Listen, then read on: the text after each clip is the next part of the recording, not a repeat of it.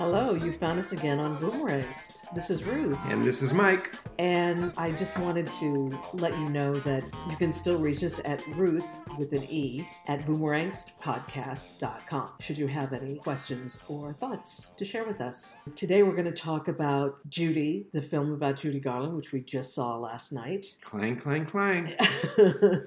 And also you're going to talk about Succession. Succession, my new binge show. And we're going to discuss the LGBTQ cases in front of the Supreme Court right now. Right. So, Judy. I found it much more entertaining as a film than I thought I would. Mm-hmm. I had heard that she was fantastic. Renee but Zellweger. That the film, that the film was mediocre. Mm-hmm. And I didn't think that. I thought it was entertaining all the way through. I think except so, for the Louis B. Mayer parts, which were over the top. Oh, the childhood flashbacks? Mm-hmm. Yeah. Mm-hmm. But what was cool about the childhood flashbacks was that whenever he was talking to her, most of the time, they were on the set of Wizard of Oz. So you got to see, and they were always in the set that showed her house still in Kansas. The Kansas house. But outside the window, you saw Oz and the yellow brick road. So that was fun. Yeah, I didn't expect to love it, and I don't know if I totally loved it. There was nothing that surprising about it. Oh, yeah. It was pretty much what I expected. As sad as her story is, I thought it treated her as less a tragic figure than I expected it to. Huh. I didn't go deep into the drug addiction and what had to be some of the uglier scenes that had to have unfolded in her life. It was pretty respectful, and that was fine with me. I just expected it to be a little more of a deep dive, but I was okay with what it was. It definitely cast a light on the emptiness and sadness in her personal life, juxtaposed against her charisma on stage and her seeming to be one of those people who only lives really fully when they are in a performance situation. Yes, that's true. Even though she had a couple of breakdowns in the movie. Spoiler alert. On stage. Yeah. Those were the moments where her personal life was such a wreck that her stage life couldn't fulfill her. I imagine, too, with a film like that, there's so many stages in her life, ups and downs. And I was mentioning to you last night, she had that whole television show. She had her own series, the Judy Garland show. They didn't touch on that, and I was curious about that because this portrayal of her really focuses on her financial, pretty much destitution. And that's why she had to go to London and perform at the Talk of the Town. And I just can't figure out how she could have lost all that money that must have come her way in the television series. Is it possible the series was after the London? Well, I don't think so because it said that there was a slide at the end that she died 6 months later. Yeah. So it had to come before. But it's okay. I was just wondering about it during the movie. But you know what? With lawyers and all of that she probably had to have for divorces and custody fights and all of those things. Yeah. Yeah, I guess you could blow through tons of money pretty rapidly. Sure. I had very mixed feelings about her performance. I was again and again reminded of how much she looked. They made her look like Judy Garland. Mm-hmm. I mean, that was remarkable. Although I was thinking if they can make Renee Zellweger look like Judy Garland, they could probably make anybody look like Judy Garland because Renee Zellweger looks not at all like her. Well, but you're forgetting that nobody knows what Renee Zellweger looks like these days. It's true. Nobody really knows. But she does have blue eyes, and they gave her brown contacts. Oh, yes. That's right. She had those beautiful brown eyes. Yeah. And my experience was that the top half of her face and her head, because of her hair, were identical to Judy Garland. But whenever she was talking, because she does that funny thing with her mouth. She smushes up her mouth. And her voice is kind of adenoidal. Yeah. It was sort of a melding of the two. I didn't get the whole Judy Garland experience or frisson from her. I got an amalgam of the two. And someone I was listening to said that Renee Zellweger has had this absent several years from performing. She's just recently come back. She's just waiting for the scars to clear up.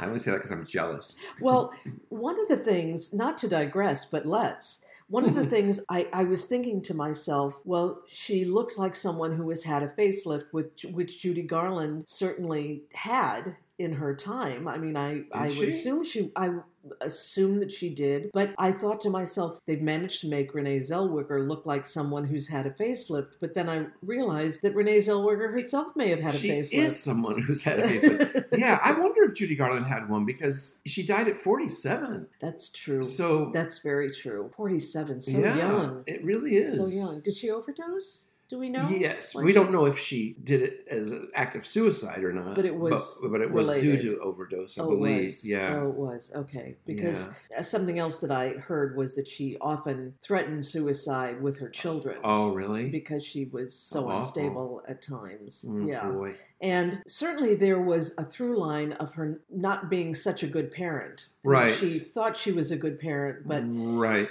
in reality, the things that she did of dragging her children. Yeah, and I think I think that as they portrayed her last night, or as they portray her in the movie, she argues that she's a good parent, but you almost get that she knows that she has not been to these kids what she would have liked to have been. She's confident in how much she loves them. Exactly. Which is a big deal, obviously, and important. Yeah, they focus on the relationship with the two kids she had with Sid Love. I guess Liza's already flown the coop by this point. But she was in the movie. Wasn't that her? She said she was doing a show when they was that her? I couldn't tell. I couldn't tell either, but I figured that it had to be. Who else would it have been? She called her mom. She did call her mom. Yeah. Okay, so that's who it was. Now, that part, I got a little distracted. I thought, it seems like Liza Minnelli, but they're not really calling her Liza. So they didn't call her Liza, and she seemed so much older than Lorna, and I didn't realize there was that big an age difference between And she never took drugs. So, so it just didn't add up. Well, Liza wasn't in it very much. That's true. She was only in it for a scene. That's true. Okay, yeah, I guess that was Liza. Yeah. It's interesting about the performance of Zellweger. I thought it was courageous because she played Judy Garland. There was an effort to visually kind of reconstruct her.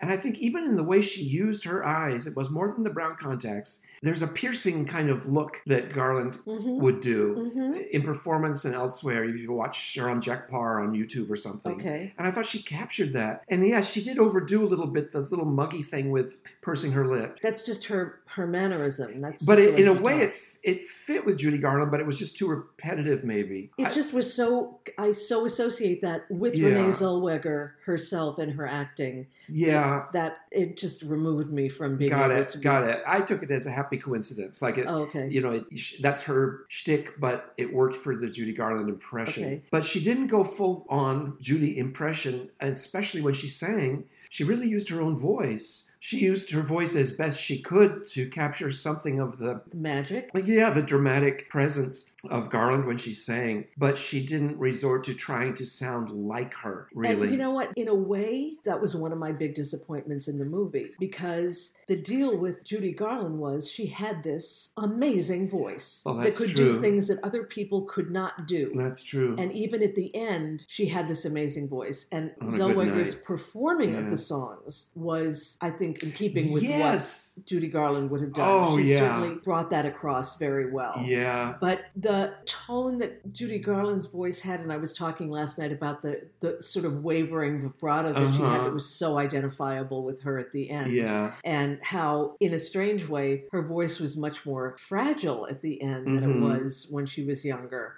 So that, to me, it kept bringing me out of it, because I kept thinking, well, Judy would have hit the high notes higher, or she would have been stronger on some of these other parts of the songs. Yeah. But her performance of them was very dynamic. Yes, and I mean, technically her singing, I thought, it wasn't a Garland impression, but it was impeccable Renee Zellweger singing. Yes. I mean, in terms of the phrasing and there was a lot of technical attention paid to getting those songs right, at the same time not trying to do a direct impression. And I thought that was great. But I have to say, I enjoyed the Judy movie a lot, more than I expected to. I think it's kind of a small movie. It's not earth-shaking. One little time in her life. Right. So, it's more art house, and we saw it in a tiny theater, which kind of worked in a way. It really did work for it. Yeah. It was strange. Yeah. We were not sitting on couches like we were last time. We weren't on couches, and we weren't in the Cinerama Dome. No. We were in a tiny little theater. A theater with a tiny little screen. But it's a little screen. But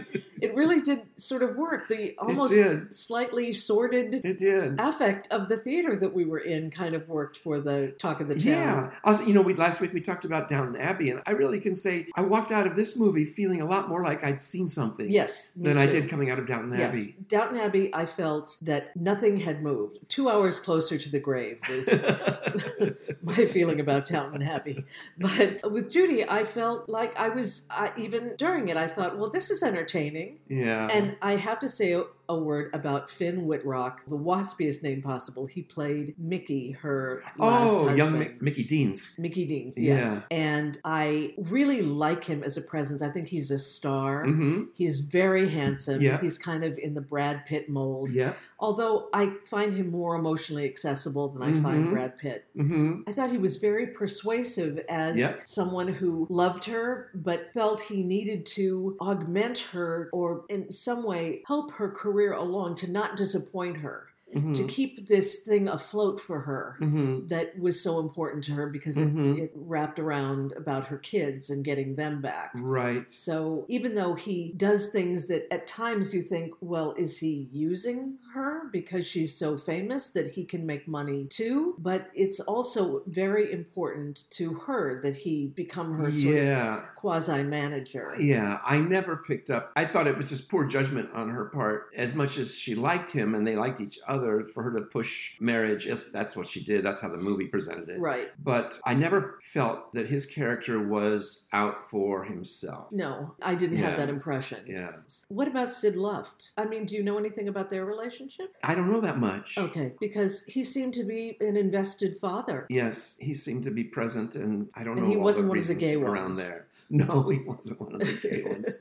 I think one reason to see this movie, if you like Judy Garland at all, I thought that the last musical number of her singing I'm Gonna Love You Like Nobody's Loved You, I thought Renee Zellweger did an amazing job. And they did one quick little close-up on her feet as she's doing this little step across the stage. No, but they captured her choreography, her little catch steps and things that she did that were sort of trademark in her later years as a solo performer like that. And I just thought they did a great job with that last number. It was almost worth the whole movie, even if you didn't care for the lead up to it. Yeah, I have to say that really sold me. Yeah. That was a high point of the movie, definitely. Right. Well, I think we've done Judy. Like thumbs up? Yeah, thumbs up.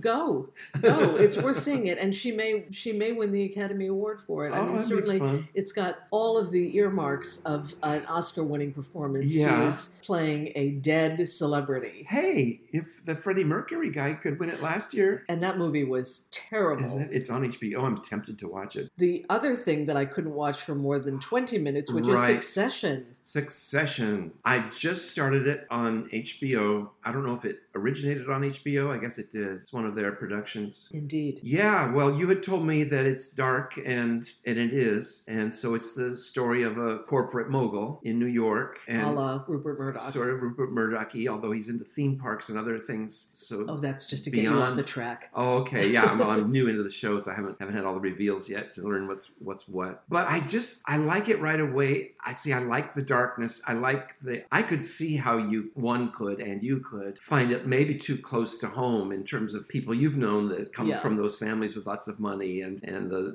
squabbling and all of that. It could be just too close to home maybe. Why do I like it so far? I'm only 2 episodes in. Is it funny? Because I kept hearing that it was a comedy. Well, the humor I'm finding in it is that these 3 adult children of his, Shiv, Ken, and Roman, there's a couple of other kids too, but nobody pays attention to them. So far, it could all change, I don't know. But what I like about them is they're savvy, they're smart, they're New Yorkers, they're streetwise, they're wise, all of that. They know about finance, they know about contracts, they're squabbling about who's going to do what when this guy dies and all of that. But at the same time, in an instant, they'll just revert to, fuck you, to like brother and sister stuff. Childish behavior. Yeah, you're a dick, or whatever it is. It seems very real and very natural. Yeah. So you see the childhood dynamic in these apparently savvy, although very disturbed adult children of his. Well, the thing that really turned me off to it was just how cruel the father figure was. Well, you might have gone deeper into it than I did. Oh, no, I was only into it 20 minutes in the first episode. Because where you didn't see him have his stroke? I didn't see him have his stroke, but I saw him promise, is it the youngest son? Mm-hmm. He promises him some piece of the action and then reneges on it. Yeah, Ken is supposed to be the heir apparent, but he writes him out. And he gives a leading place to the woman who he lives with, which I'm not sure at this point if it's his secretary or just his girlfriend or his lover. It's not his wife? It doesn't seem to. Maybe they're married. Okay. I can't tell. I can't tell what she is except that she's in tight with him. And is she angling? She's not a blood relative. She's not angling, at least so far. More might be revealed. But from what's been revealed so far, it's not so much she's angling as that for whatever reason, Daddy wants her cut into the deal. Okay. And the kids are just outraged because they've grown up with this expectation. And I'm sure he's probably lorded it over them their whole lives. Of when I go, you're going to be sitting pretty because I've done all of this. Anyway, but I don't know. I like the acting. I like the dialogue. It seems real and natural. And I love especially the daughter. And I think the actress's name is Sarah Sukes. I'm really taken by her. I just find her kind of captivating. I have a straight crush on her. And a straight crush. Yeah, it's weird. I have a girl crush on her. Oh, I'm looking for her. Sarah Snook. Okay. Like Baby Snooks. Yeah. Yeah, what a funny name. She's British. They did an interview with her after the episode, and she reveals her true voice. Kendall is that? Yeah. That's Ken. They call him Ken? Mm-hmm. Oh, okay. They call Roman Rome, and her name is Siobhan, I think. But they call her Shiv. Such a great name. Yeah. Yeah. I don't know. It's dark and it's ominous, and it's about families hating each other. So why should that be fun to watch? But there's something about the dynamics between them that is captivating and compelling, I think. Well, you like dark dramas. I do. Yes, the first non-Nordic drama series that I've really taken to. Yeah, and I am not drawn to those things. Yeah, it's interesting. Yeah, I like the deep psychology stuff. Yeah, and I'm very superficial. Yes. So there you have it. I've always thought so, Ruth. You know, Michael Clayton is a very dark movie, but it has hope in it. Right. And that's, I guess, what I didn't see in Succession. I didn't see the hope for the brighter future. It was really... Chernobyl's dark, and you liked that. That's true, but it had a noble central character. Oh, okay. And Fleabag is... Yeah. Everybody's a mess in Fleabag, so you have your... But she's also a very hopeful character. Right. In her way. I mean, I wonder if partly I just like to see wealthy people being so totally miserable. It brings me some joy. And I think that's what a lot of people enjoy about it. That might be it. Yeah. Or the part of it. But I think it goes deeper. I don't think that alone could carry this show. I think that may be a factor in some of the popularity, but I think the acting's incredible. And the writing must be good. The writing's good and it's not overdone. You don't think about the writing when you're watching it, which is so amazing. Yeah. You know, I heard someone way back in my theater days say, you know, if you go to a musical and you're noticing how great the lighting is, that's crappy lighting. You're supposed to be totally unaware of it if it really works. And you're not supposed to come out humming the sets. And yeah, in this movie, in this series, you don't sense the presence of a writer. The characters really come alive, I think. You're almost selling me on watching it again. But Try it just for the acting. Okay. But it's a free country. Yeah. If it's not up your alley, it's not up your alley. It's that nest of vipers kind of thing. Yeah. And maybe you're right. Maybe I was just too close to a family with money to really see it separately from that. Yeah. But I don't know. I will think about it. Shall we go on to the court, the Supreme Court? Oh, sure. So what I know about the Supreme Court LGBTQ cases is there are 2 gay men and 1 transgender woman. I know that one of the gay men, and I don't know what states they live in. So obviously not California or New York. Mm-hmm. The interesting thing is, as a side note, you can get married to your same-sex partner and go to work and find that you've been fired for being gay. Right. In some states. Right. So the way one man was found out was that he joined a gay baseball team. The second gay man, I don't know what that story was. The transgender woman informed her employer, which was, I believe she worked for a funeral home. Yes, I heard that. She was going to dress as her self-identified gender. Right. And the question has come up then, it's Title VII, and that's the Civil Rights Act, Title VII, that one cannot discriminate discriminate on the basis of age, race, and sex. And what does sex mean? Right. So that much I know. I know that there was a great discussion about bathrooms between the Supreme Court judges when it came up to the lawyers arguing the case. Right. And that one thing that I read... You mean when this case came up? Yes, when this Just case... now? Yes. Okay. I think it was on Tuesday. Right, okay. That it was argued. Right. And what I just read was the misfortune of not having an LGBTQ judge on the Supreme Court. Now we have an African American, we have a Latina, we have women, and yet we don't have anyone representing 1% of the population. That's right. That's why Liza has never married a Supreme Court justice. If only.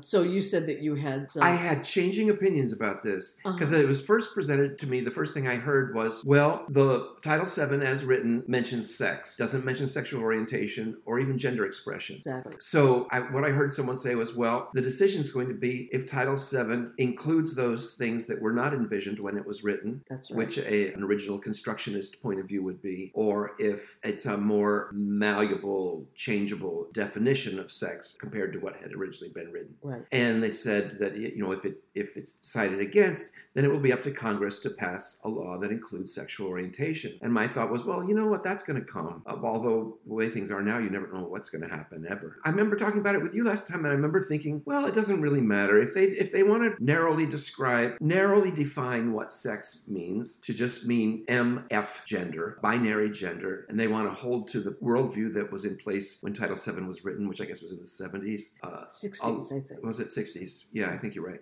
So Congress will pass a law that includes sexual orientation and gender expression. But then I heard someone else explain it in a different way that changed my mind. And that is that in terms of sexual orientation, you could argue that sexual orientation is included under the term sex because a man, for example... Yes, this is Elena Kagan's argument. Yeah, a man who wants to marry another man... Or loves another man. And cannot work if he does that, he's being discriminated against purely on his male biological gender. That's right. Because if he were a woman doing the very same thing, so it does come down to equal rights. Yes. And it does come down to sex. I haven't thought it through in terms of gender expression. That's such a relatively new thing. I imagine that Kagan or many other smart lawyers could demonstrate in a convincing way that too falls under the term. Yes. So it'll just be interesting to see if the moral dinosaurs from a different age that live on that court now are open-minded at all. And I wouldn't trust them to be that. What I heard was that Gorsuch, of all people, was the one who seemed to have the most penetrating questions about what this idea of sex is.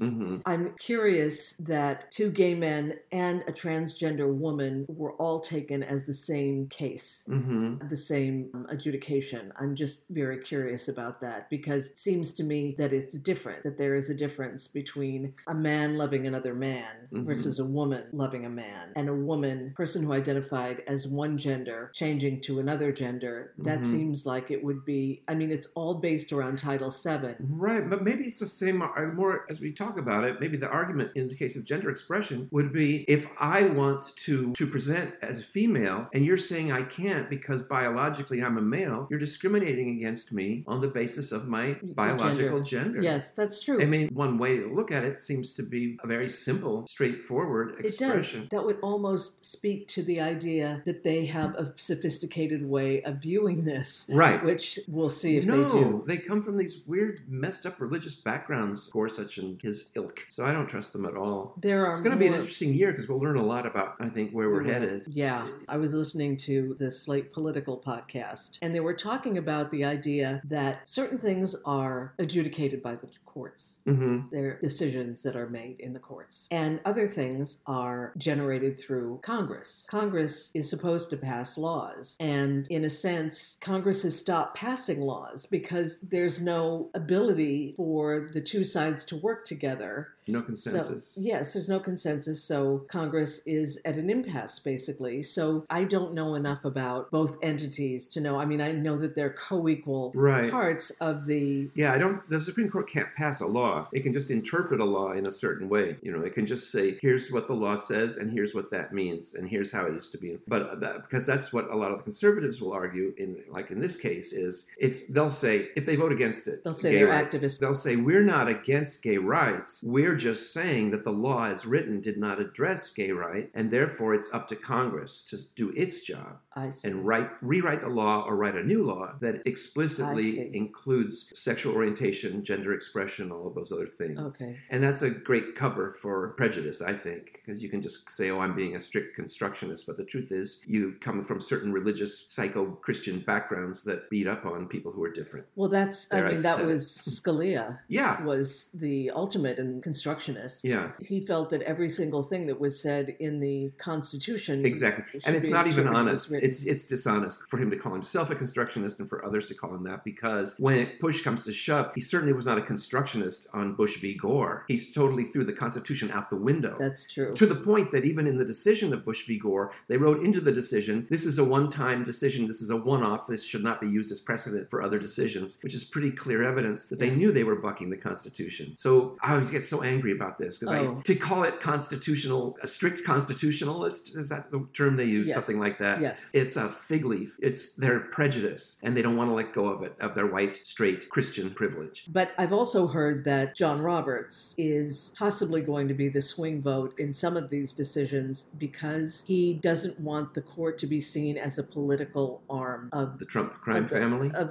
I'm trying to think of not of the White House, but of the executive branch. Exactly. So we'll see about that. He has voted with the liberals on a couple of decisions. Well, that's great. If he's our savior, so be it. But even that riles me a little bit, because it's like, if he's saying that, then he's saying like, well, I actually believe gay people shouldn't have any rights, but I don't want my court to go down in history as one that was restrictive of human rights. So I'm going to vote against my own instincts and throw you guys a bone. And it's like, well, thanks, John Roberts. I'm grateful for the bone, but I don't know. It just makes me angry. Well, but if he's going to vote on our side, yay. Well, on that note, I think that it's time to say goodbye to the boomers and others. Oh, bye, boomers. Bye, boomers. Bye, others. Bye, others. Bye-bye. See you next week. So long.